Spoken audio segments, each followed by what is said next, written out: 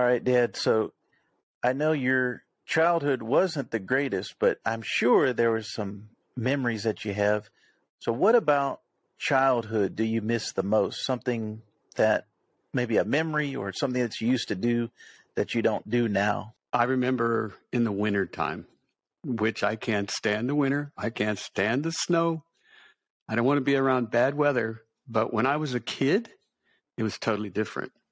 You heard those stories about walking to school in 3 feet of snow. It was 5 miles. That was me. That was a true story. No matter what, we had to go to school. And for the school to shut down for weather, it had to be really, really, really bad.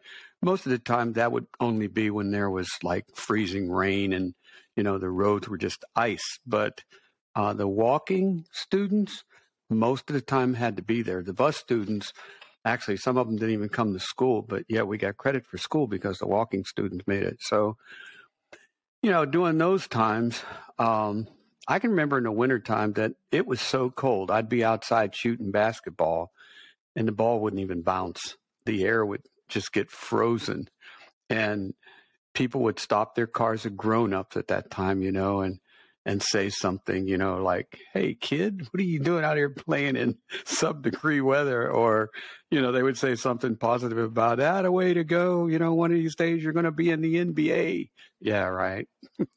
But in the wintertime, you had sleds and, you could slide down the hill. I can remember when I didn't have a sled and we would take paper boxes and just kind of cut them out, and we would go down the hills and that. We'd have snowball fights.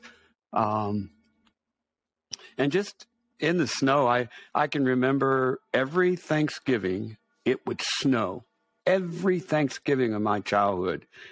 I remember looking out the window. My bedroom was on the second room or on the second story, and I would look out the window and, that Thanksgiving Eve, there would be no snow. And I would just be looking out the window, 10, 11 o'clock at night. I'd wake up and look out, no snow.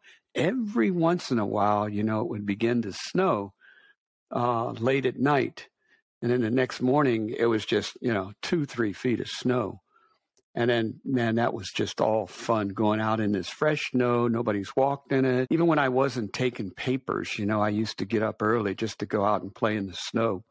But, if it was a school day, you'd be walking to school and it'd just be a regular day. But like I said, this would be around Thanksgiving. So all the festive events began, Thanksgiving, Christmas, New Year's. All of that begins at that time. So you kind of look forward to the snow and seeing it come down. And it's really pretty. I can just remember seeing things in my mind of how there was no footprints, there was no car prints. Everything was just blanket snow, and it was really nice. And then we'd ride our sleds, and like I said, if you didn't have a sled, you'd have a paper box, snowball fights.